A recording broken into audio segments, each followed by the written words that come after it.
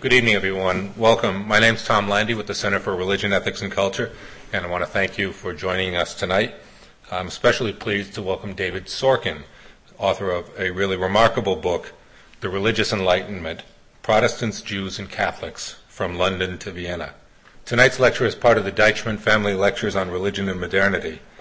As befits the series, Professor Sorkin is especially well-suited to help us probe the origins of modernity. He'll help us examine and possibly rethink the connections between religion and modernity and the intellectual movement that is said to have given birth to the modern world.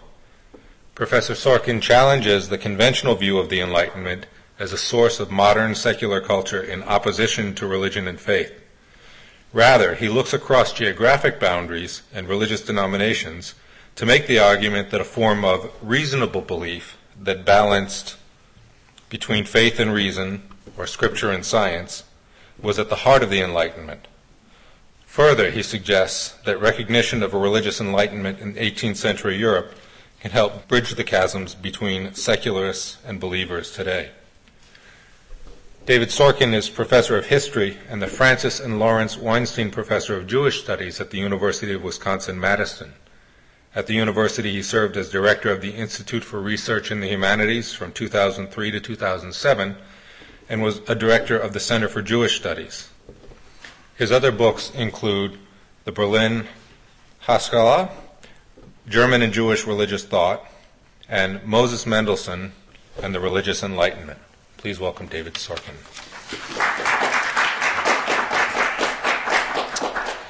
Thank you. Good evening. I'm delighted to be here in Worcester and at Holy Cross College. And it's an honor to have been invited to deliver the Deichmann Family Lectures on Religion and Modernity. My topic this evening, as Tom Landy has just said, is the Religious Enlightenment, Protestants, Jews, and Catholics from London to Vienna. Or to put it differently, it's about the relationship between the Enlightenment and religion in the period from the Glorious Revolution and the Act of Toleration in England in 1689, which extended toleration to dissenting or non-Anglican Protestants in England, to the French Revolution and the civil constitution of the clergy in 1789-1790, which aimed to reshape church-state relations in France by ending the church's status as a separate corporation and making it a state church, and I'll come back to this issue. Now, this topic at first glance might be of historical interest, but doesn't seem to be of much contemporary interest. Yet history is often contemporary in unexpected or uncanny ways. Let's talk first about American politics. During the years of the Bush administration, there was a widespread assumption that there was a fundamental opposition between godless liberals on the one side and believing conservatives on the other side. That liberals were unbelievers and conservatives believers. And this opposition was thought to be rather pervasive. For example, that liberals embraced science, whereas conservatives disputed science's claims, whether on environmental issues or impeding stem cell research. For liberals, there was political correctness. For conservatives, theological correctness. And in the recent presidential election, this opposition also played a role when Senator McCain reinforced this image of conservative belief by choosing Sarah Palin as his running mate, and when Barack Obama tried to cleanse his party of its supposed anti-religious bias by softening the party's platform on abortion, referring to his own faith, and choosing Joe Biden, a Catholic, as his vice presidential running mate. Now, lurking beneath this supposed opposition between godless liberals and believing conservatives is the assumption that it can be traced back to the Enlightenment. That it's the Enlightenment which is the great historical watershed which actually gave rise to this opposition. Indeed, some commentators spoke of the Bush years, for example, Gary Wills, in an op-ed in the New York Times in November 2004, entitled his article, "The Day the Enlightenment Went Out." This was about his victory in 2004.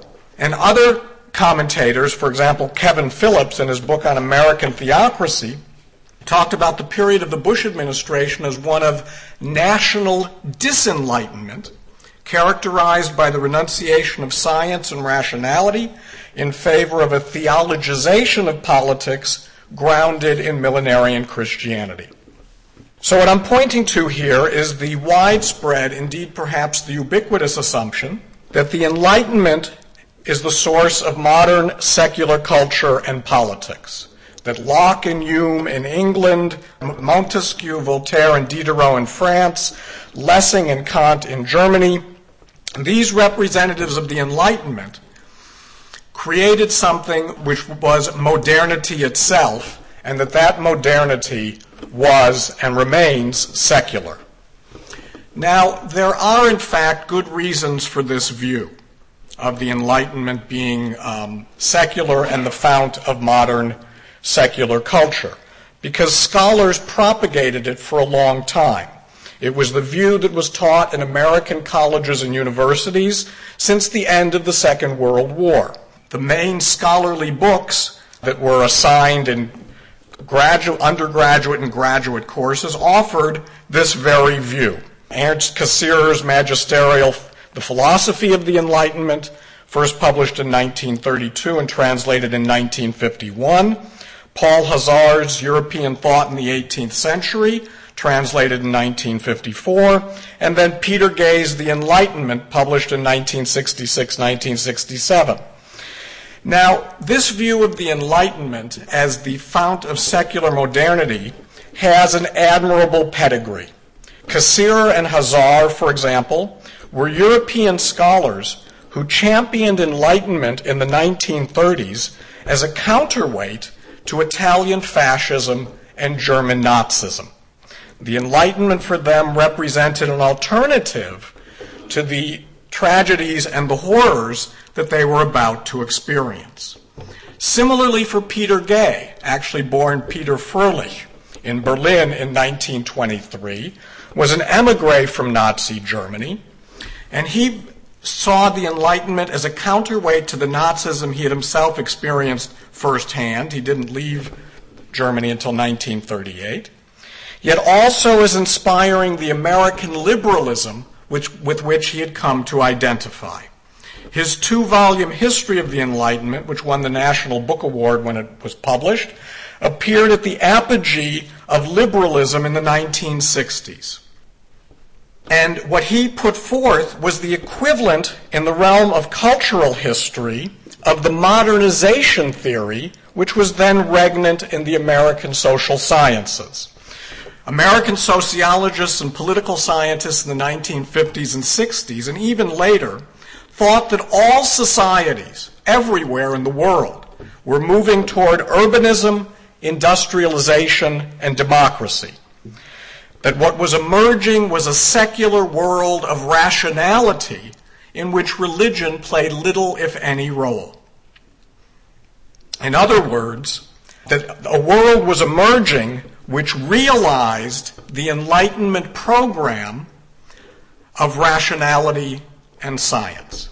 Now, it takes a long time for such a powerful and cogent view first to crack and then to crumble. But in the last 2 decades, notable historians have begun to chip away at the foundations of this view. J.G.A. Pocock, taught at Johns Hopkins, has argued against the notion of a single secular enlightenment, instead proposing the notion of what he called a family of enlightenments, as the plural, including what he designated the Protestant Enlightenment of England, Holland, and Switzerland. Dale Van Clay at Ohio State, a good friend of mine, has restored the role of Jansenism in particular and religion in general to our understanding of the French Enlightenment and the origins of the French Revolution. Derek Beals at Cambridge University has shown the centrality of Catholic Enlightenment to the enlightened absolutism of Joseph II and the Habsburg monarchy, and also recovered the vibrant intellectual life of Europe's Catholic monasteries in the 17th and 18th centuries. And most recently, Jonathan Israel at the Institute for Advanced Study has written a monumental synthesis of the Enlightenment, recognizing religious belief among the Enlightenment's central figures. Now, building on these works, I've argued in my book, and will argue here this evening, that it's time to discard the still popular notion of an exclusively secular Enlightenment. Rather, we need to recognize that the Enlightenment was a spectrum of opinion that included a distinctly religious Enlightenment. Now, what do I mean by the religious Enlightenment? I'd like to characterize it this evening as an effort to articulate a version of religion that accomplished three things. First, it supported a religiously plural society. Second, it was compatible with contemporary developments in science and philosophy, or indeed utilized those developments to articulate and reinforce belief. The religious Enlightenment was a movement of intellectual renewal within the established religions. And third, I'd like to show that Protestants, Jews, and Catholics all participated in and contributed to the religious Enlightenment. The religious Enlightenment cut across national boundaries. It took place in England, France, Switzerland, the German states, the Habsburg Empire, and Italy, but it also crossed confessional boundaries. Now, let's look first at the origins and motivation for religious enlightenment. And here we go back to Europe in the 17th century. The challenge that faced Europe in the middle of the 17th century, let's say 1648, after the Reformation and the century of wars, religious wars that followed the Reformation, was how to sustain a religiously plural society. Because the Reformation and those religious wars had first and foremost brought about unprecedented destruction and suffering. It's estimated that in Central Europe, as much as 1/3 of the population died. Where there were once flourishing towns, all that remained was rubble and wolves.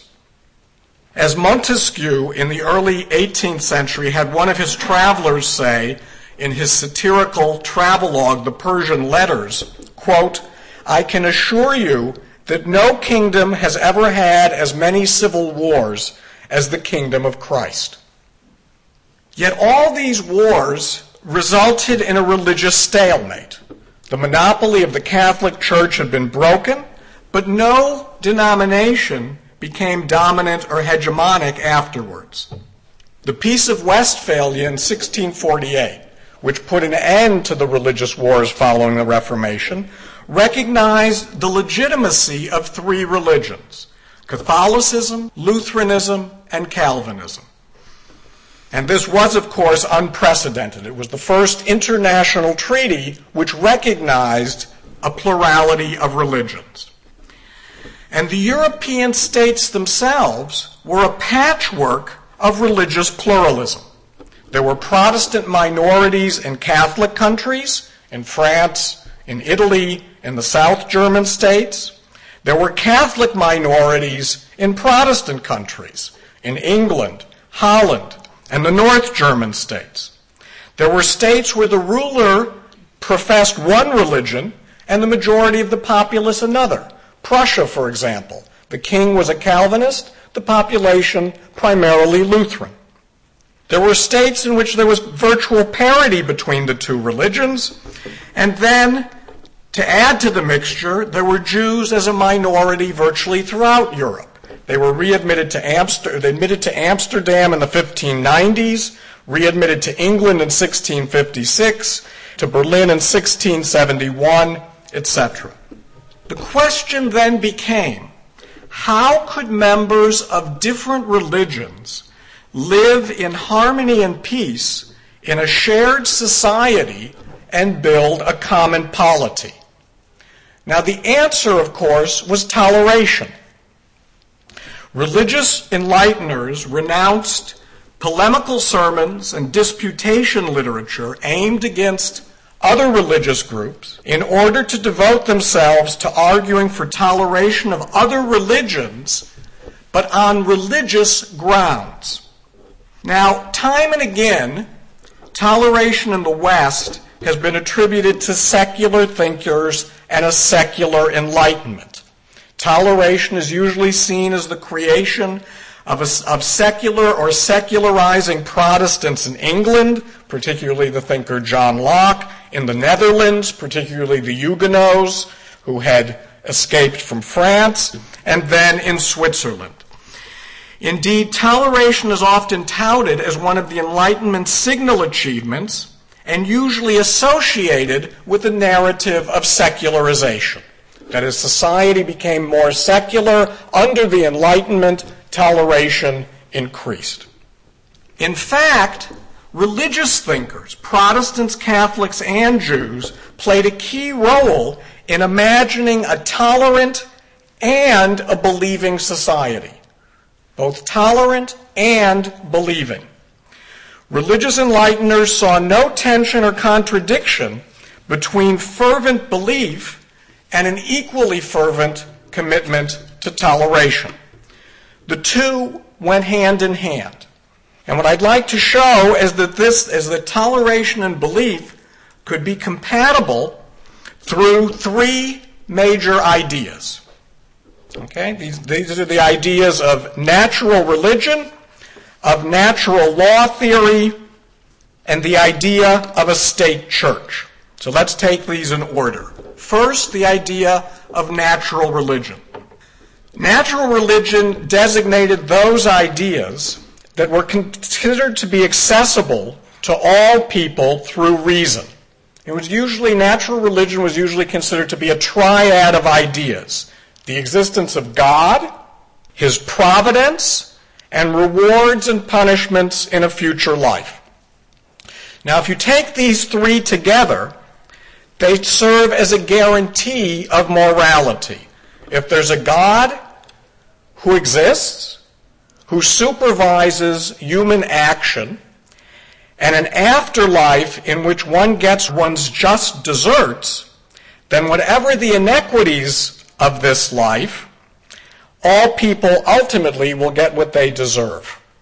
Okay, and one of my professors used to be fond of saying about the inequities of this world that it rains on the just and the unjust alike, but the unjust always have umbrellas.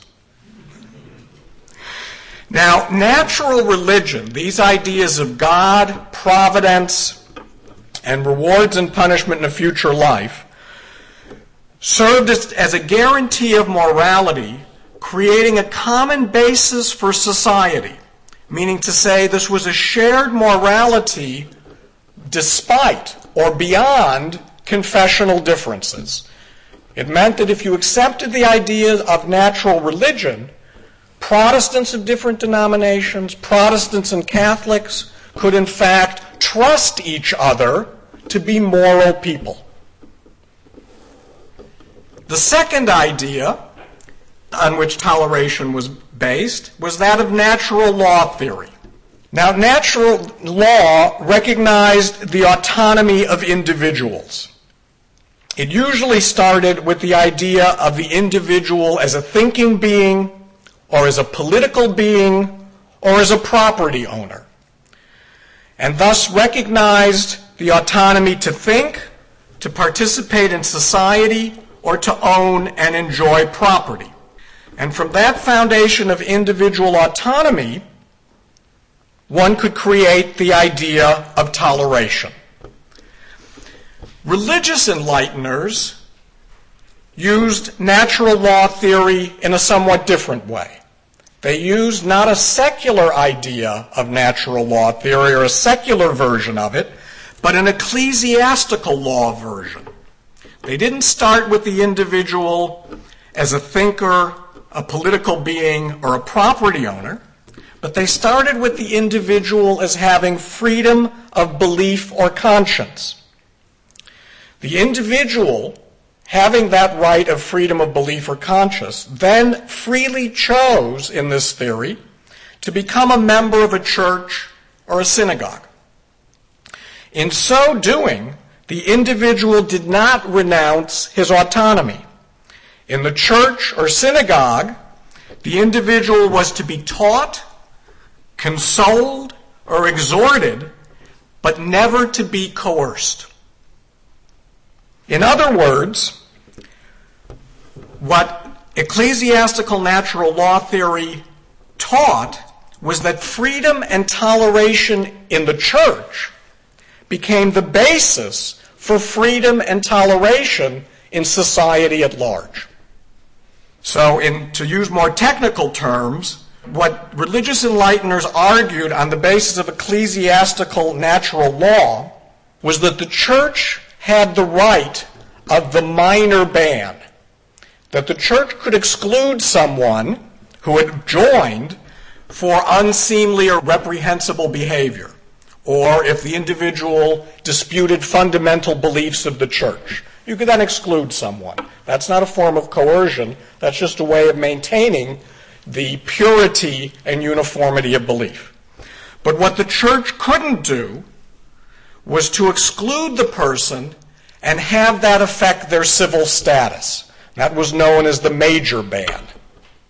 So religious enlighteners renounced the major ban, in which churches could affect the status of the individual in civil society, but retained the minor ban. Now, the religious enlighteners who advocated religious toleration, using the idea of natural religion, ecclesiastical natural law theory, also advocated a view of reason that was compatible with belief. Now, scholars of the Enlightenment who champion the notion that it was primarily, if not exclusively, secular, usually argue that for the Enlightenment, rationality, by definition, was secular, that reason was opposed to belief, that Scripture was opposed to reason and science. Religious enlighteners instead advocated a new idea of reasonableness that included belief. For them, reason was compatible with the authority of Scripture, revelation, and miracles. The religious enlighteners would not accept truths contrary to reason, so they wouldn't accept logical contradictions, but they did acknowledge truths above reason. And in keeping with this, they saw natural religion as necessary but not sufficient. They thought that the truths of natural religion, the existence of God, His providence, and of rewards and punishment, was insufficient to provide a viable morality. And that natural religion alone could not bring man to salvation or God's way. Natural religion had to be supplemented by revealed religion and by the truths of revelation. Now, this idea of reasonableness, which didn't accept truths contrary to reason, but did recognize truths above reason, allowed the religious enlighteners to embrace the latest in science and philosophy. In science, they embraced the Copernican revolution and Newtonian physics. This meant that they didn't treat the Bible as a source of science. They treated the Bible as the source of salvation. In other words, they acted on the saying that Galileo had made famous about the Bible when he said, quote, "The Bible teaches us how to go to heaven, not how the heavens go." So the scope of the Bible was limited to salvation. It wasn't treated, as one religious enlightener, William Warburton, said, as a treasury of science. In philosophy, the religious enlighteners, using this idea of reasonableness, were able to embrace the new post-Aristotelian or non-scholastic philosophies. That meant in England that they could use the empirical philosophy of John Locke, or in France, the rationalism of Descartes and Malebranche, or in German-speaking Europe, the rationalism of Leibniz and Wolff. Now, the third idea that the religious enlighteners used to support the idea of toleration, natural religion, ecclesiastical natural law theory. The third idea in creating and supporting a multi-confessional society was to change church-state relations. And the way their answer to the problem of church-state relations was to create what came to be known as a state church.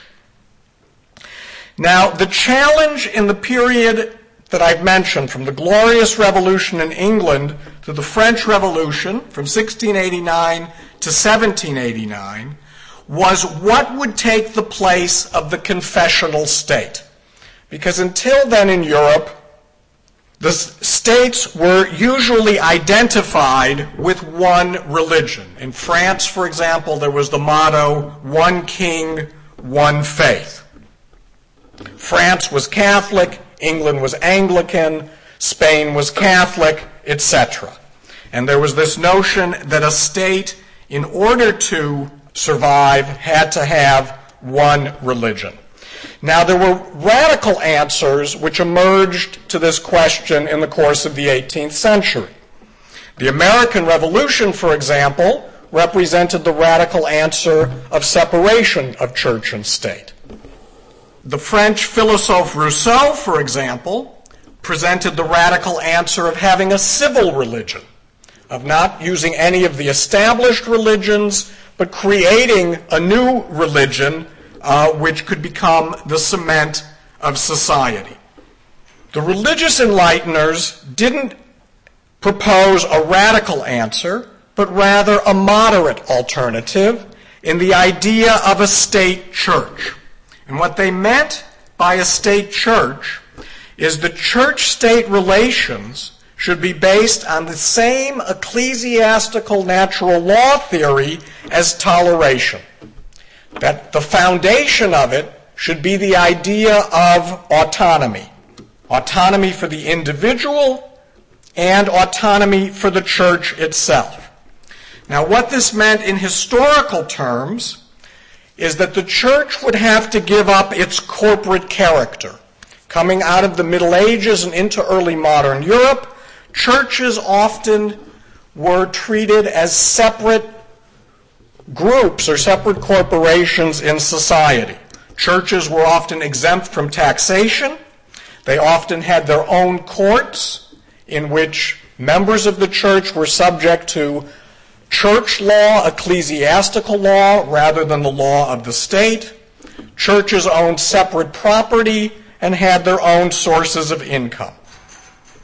Instead of being a separate corporation, churches were to be integrated into the state's administrative mechanism. This is something which the French Revolution did in the civil constitution of the clergy. The idea is that rather than the church maintaining its own property, the salaries of clergy would be paid by the state, for example. In return for integration into the state's mechanism, the state would guarantee both the individual's freedom of conscience and the church's institutional independence. The state would not interfere with matters of belief, with the liturgy, with doctrine, with the sacraments, with symbolic books, but rather the state's purview or jurisdiction would be limited to matters that impinged on the civil order. Church administration, the use of property, in Catholic countries, admission to monasteries, etc. The religious enlightenment, then, can be characterized by the ideas of reasonableness and natural religion, ecclesiastical natural law and toleration, and the idea of a state church. Yet the religious enlighteners and the religious enlightenment have largely been forgotten by history. For one, they've been written out of the canon of what's often held to be a secular Enlightenment. In textbooks on the Enlightenment, in histories of the Enlightenment, we're told the secular Enlighteners, but we're not told about the religious Enlighteners. By definition, they've been excluded. I would argue that we need to recover these individuals and the substantial and important movements to which they belonged. And just to name a few examples, in England, a figure of the religious Enlightenment was William Warburton, who lived from 1698 to 1779. He was the Bishop of Gloucester and wrote two extremely important works for the 18th century. One on church-state relations called The Alliance Between Church and State. Another, one of the most important works in historical theology, published in the 18th century, called The Divine Legation of Moses. And he was part of a movement in the Anglican Church known as moderation that actually dominated from the 1730s to the 1760s. In Calvinist Geneva, a prominent religious enlightener was a pastor named Jacob Vernet, who lived from 1698 to 1789, and who was associated with a movement called Enlightened Orthodoxy that was supreme from the 1720s to the 1770s. In Lutheran Prussia, Sigmund Jakob Baumgarten lived from 1706 to 1757. He was part of a movement called the Theological Enlightenment that was dominant from the 1740s to the 1780s. And Baumgarten actually is a wonderful example of the way in which the religious enlighteners have been written out of the canon of the Enlightenment. Because scholars of the 18th century many of them are familiar with the figure of Alexander Baumgarten. Alexander Baumgarten was a philosopher who coined the term aesthetics. The systematic study of aesthetics was created in the 18th century. What's significant is Alexander Baumgarten was Sigmund Jakob Baumgarten's younger brother. And during their lifetime, Sigmund Jakob was more important. But in the books, in the scholarship on the Enlightenment, Sigmund Jakob has disappeared and Alexander has persisted. Jews in Europe, particularly in the German-speaking lands, Moses Mendelssohn, who lived from 1729 to 1786, was the foremost representative of the Jewish Enlightenment or Haskalah that was front and center from the 1770s to the 1790s. And let me just cite two Catholic examples. In the Habsburg Empire, Joseph Eibel, who lived from 1741 to 1805, was a representative of the Reformed Catholicism that came to power under the Empress Maria Theresa and under Joseph II, both of whom introduced programs of church and state reform that were realizations of the ideas of Reformed Catholicism. And in France, finally, Adrien Lamourette, who lived from 1742 to 1794, was a representative of the Reformed Catholicism that emerged in the 1770s and 1780s and would have had its greatest triumph in the civil constitution of the clergy introduced in 1790, which attempted to change church-state relations in France and introduce a state church. But of course this failed as the revolution radicalized. These were then substantial movements of religious renewal and reform, which had significant impacts on their respective traditions and the larger society, and all of them, in one form or another, gained state sponsorship. In conclusion, it's important to revise our understanding of the Enlightenment by recognizing the religious Enlightenment as part of the spectrum of the Enlightenment. Important to do this to set the historical record straight, yet doing so also has broader implications. In recognizing the religious Enlightenment, we begin to take issue with the notion of a model of linear secularization since the 18th century. The idea that the world has become increasingly secular since the Enlightenment in an inevitable and linear manner. It further asserts that modernity and religion are not hostile but interwoven, and that modernity itself consists not in the secular but in an amalgam of the secular and the religious. And finally, to return to our starting point, it asserts that the opposition of godless liberalism and believing conservatism in American politics is built on a false notion of the Enlightenment. Thank you.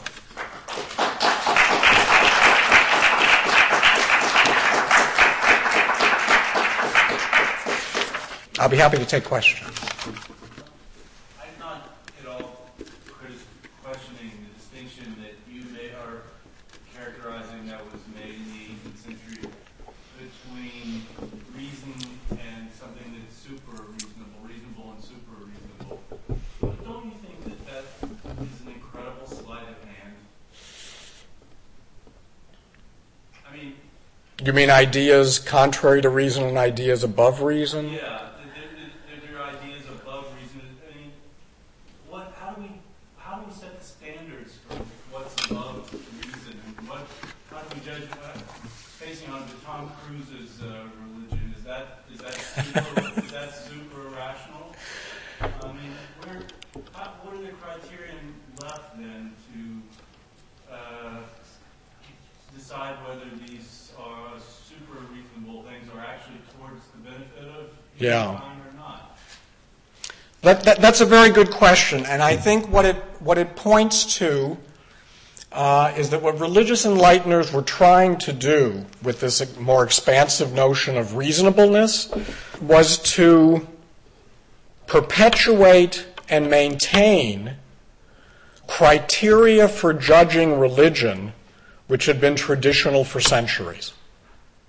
Meaning to say, a narrow notion of rationality might have suggested, for example, that testimony of past events was no longer admissible, and that traditions which had been handed down from the past could never be verified. And what the religious enlighteners were trying to do, in part, was to maintain those kinds of criteria which had been used since late antiquity and which were foundational for both Christianity and Judaism. The notion, for example, that testimony from the historical past could be both tested and deemed valid. Or to put it more specifically, that if there were miracles which had occurred in the past, which were necessary to authenticate religious belief, that there were ways to test and authenticate those miracles. So that the idea of reasonableness for the religious enlighteners included the notion that, for example, the miracles in the New Testament could actually be authenticated. And they could be authenticated on the basis of the kind of testimony which appeared in the New Testament itself, because they had been witnessed by the apostles, and then knowledge of those miracles had been handed down continuously ever since.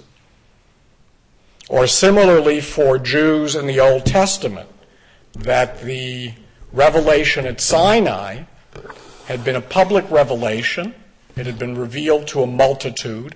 It had been recorded as being revealed to a multitude. And then there was a constant tradition ever since which had verified its veracity. So that their idea of reasonableness included these inherited notions of truth. Now, you might think that that's sleight of hand, right? But for them, it wasn't. For them, it was genuine. It was genuine. I mean, I think. Yeah. Well. Okay.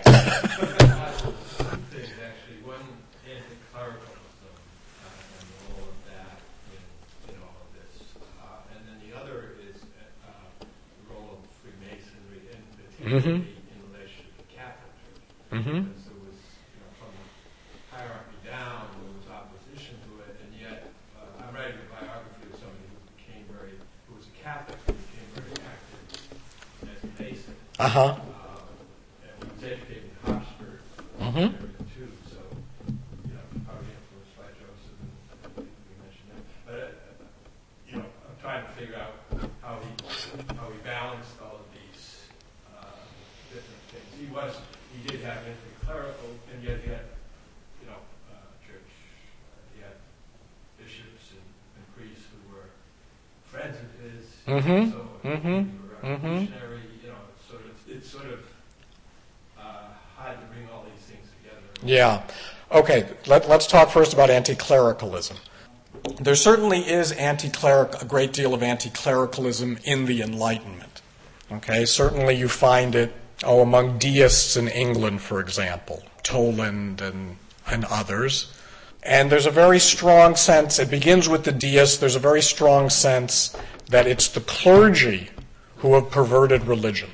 That there was an original true religion, natural religion, which then the clergy over time somehow perverted. And perverted for their own benefit, both, especially their own material benefit. And that's a very strong strain within the Enlightenment. There's also an anti-clericalism in France, for example, with Voltaire, which is an anti-Catholic or an anti-papal anti-clericalism, right? It's this sense that the Catholic Church has become too powerful and that has become oppressive.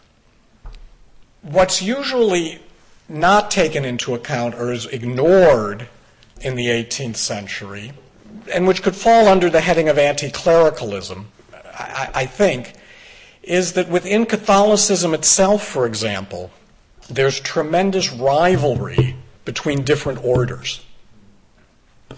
For example, one of the key themes in Reformed Catholicism and the Catholic version of religious enlightenment is anti-Jesuitism. And it's the anti-Jesuitism of Benedictines and Augustinians and Oratorians. It's because those orders felt that the Jesuits had too much power. They didn't like the Jesuit monopoly over education. And they wanted to introduce reforms which they genuinely believed in, but which would also deprive the Jesuits of their power. That anti-Jesuitism is actually a link in Catholic countries between religious enlighteners, between Reformed Catholics, and a more secular Catholic Enlightenment. And until the abolition of the Jesuits in 1773, it actually kind of links people sort of across the spectrum. On the subject of Freemasons, Freemasonry is prescribed by the Catholic Church. I can't remember the date. Is it 1760? Yeah. Because it was seen as a threat by the church. Here's this clandestine or surreptitious order which has its own rituals and its own rites, which draw on different religions in various ways, but which isn't Catholic, and was also seen as being conspiratorial, and people were scared by it. The fact is that Freemasonry was actually, by and large, far less dangerous than people thought. The myth of a dangerous Freemasonry is sort of blowing up during the French Revolution when there are particularly far right-wing thinkers who see the French Revolution as the result of the conspiracy of Freemasons. And that idea then continues as part of the Restoration in France. It's a theme that continues through the 19th century, and then even the Nazis pick it up. But really, I think Freemasonry was much more of an alternative form of an emerging sort of middle class or educated sociability. That's what it was really about. One of the significant things about Freemasonry in the 18th century, or even from the late 17th century onwards, is that it was one location in which people could associate across estate lines. Nobles and commoners could actually associate as Freemasons, as equals, which otherwise wasn't possible in society. So Freemasonry plays a distinct role in that sense. Freemasonry also is one place, was somewhere that embodied toleration. In theory, at least, Freemasons looked beyond confessional differences. Freemasons' lodges were supposed to admit Protestants of all denominations, or Protestants and Catholics, or even Jews. In practice, it didn't always work that way. In the late 18th century, you find, for example, Jews, and into the early 19th century, not being admitted into Freemasons' lodges and actually founding lodges of their own, because there was a gap between theory and practice. But sometimes they were admitted as well. So I think it's as a form of sociability, and a sociability that cut across estate lines, that Freemasonry is so important. I was surprised to find out in Ireland the majority were actually Catholics. Oh, sure. Yeah. Yeah. That's right. And there was no, and I think if you look across Europe, you'll often find that high-ranking civil servants, university professors, in some cases even high-ranking clergy were members of Freemasons' lodges. And there was nothing subversive about it, except that in a sort of structural way, in cutting across corporate lines, it sort of called into question the whole estate system. Al? Explain a little bit more about how Moses Mendelssohn fit into the regulating theory of secular Enlightenment. Even those scholars who ignored, as we talked about before, his blatantly religious writings, interpretations, which is unsurprising, and he was all in all a theologian, a traditionalist. Yeah. So how did his centrality as an enlightened figure tally with the idea of Yeah. Well, that's a really good question, and part of it has to do with different interpretations of Mendelssohn. And one can even follow it, one can follow those interpretations almost textually. Okay, Mendelssohn's collected writings were first put together in 7 volumes and published in the 1840s. And this was something that was done by members of his family, at that point none of whom were Jewish, or at least those who were involved in that collected works. And for one thing, they chose to publish only his German writings and excluded his Hebrew works, which would have obviously showed a different side of Mendelssohn. And in addition, the person who wrote the introduction to the collected works argued that Mendelssohn's continuing religious observance was actually only a strategy, that he maintained his religious observance solely in order to be able to maintain his standing and his influence, and that in fact he no longer believed. And so that introduction and the biography in the collected works was what people read. If you went to read Mendelssohn, it was much easier to go to the collected works from the 1840s than to dig out the original editions from the late 18th century. So that introductory biography had tremendous impact because there wasn't an alternative edition of Mendelssohn until the Berlin Academy for the Science of Judaism began a Jubilee edition in 1929, which was then interrupted by the Nazis. One volume of the Hebrew works disappeared and then wasn't actually published until the 1970s, and that edition still isn't finished. There are still volumes coming out. So that for the entire, from the 1840s up until the 1920s, if you went to the collected works, Mendelssohn's collected works, and you read the introduction and the biography, that's what you got. So this family-inspired edition tried to present Mendelssohn as a German philosopher, as a German thinker, but as someone who had remained a Jew only for strategic reasons. And there continues to be, even in the Jewish scholarship on Mendelssohn, and the first scholarly biography appeared in the 1860s by Meyer Kaiserling.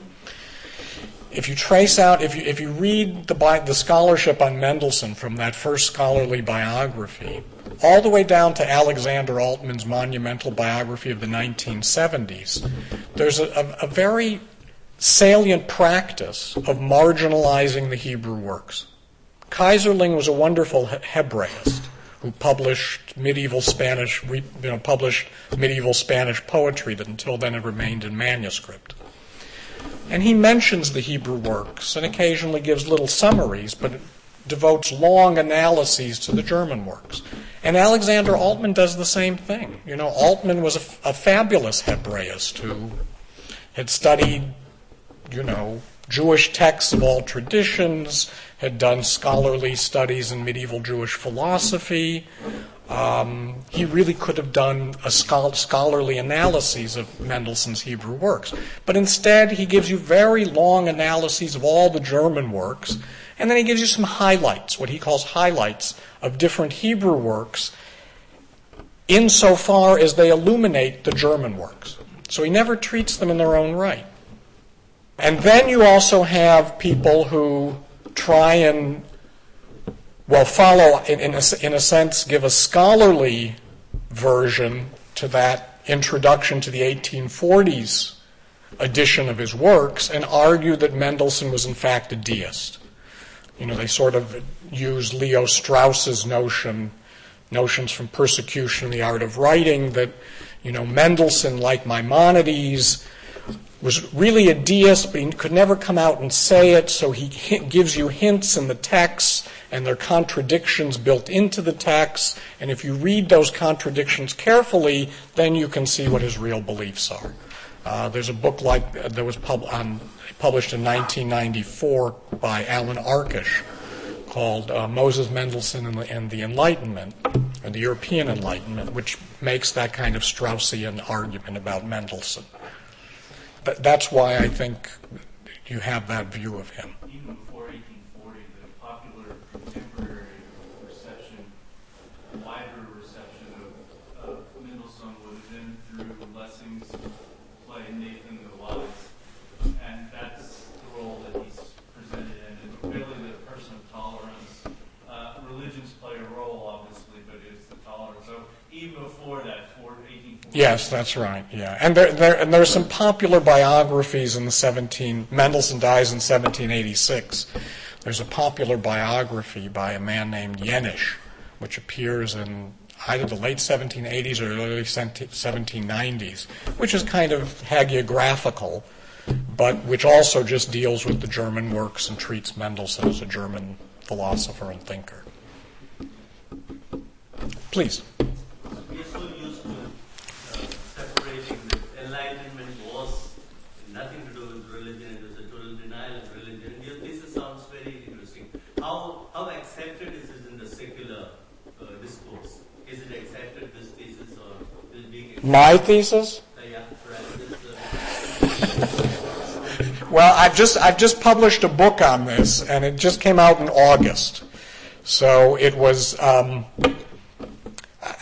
was lucky enough, or the book was considered significant enough that Peter Steinfels, who writes the beliefs column in the New York Times, devoted an article to the book because he thought it was significant enough to discuss. Beyond that, I don't know yet. He's no secularist. I'm sorry? He's not a good gauge of this. No, that's right. He's not a secularist. He's interested in theology and religion, so I'm waiting.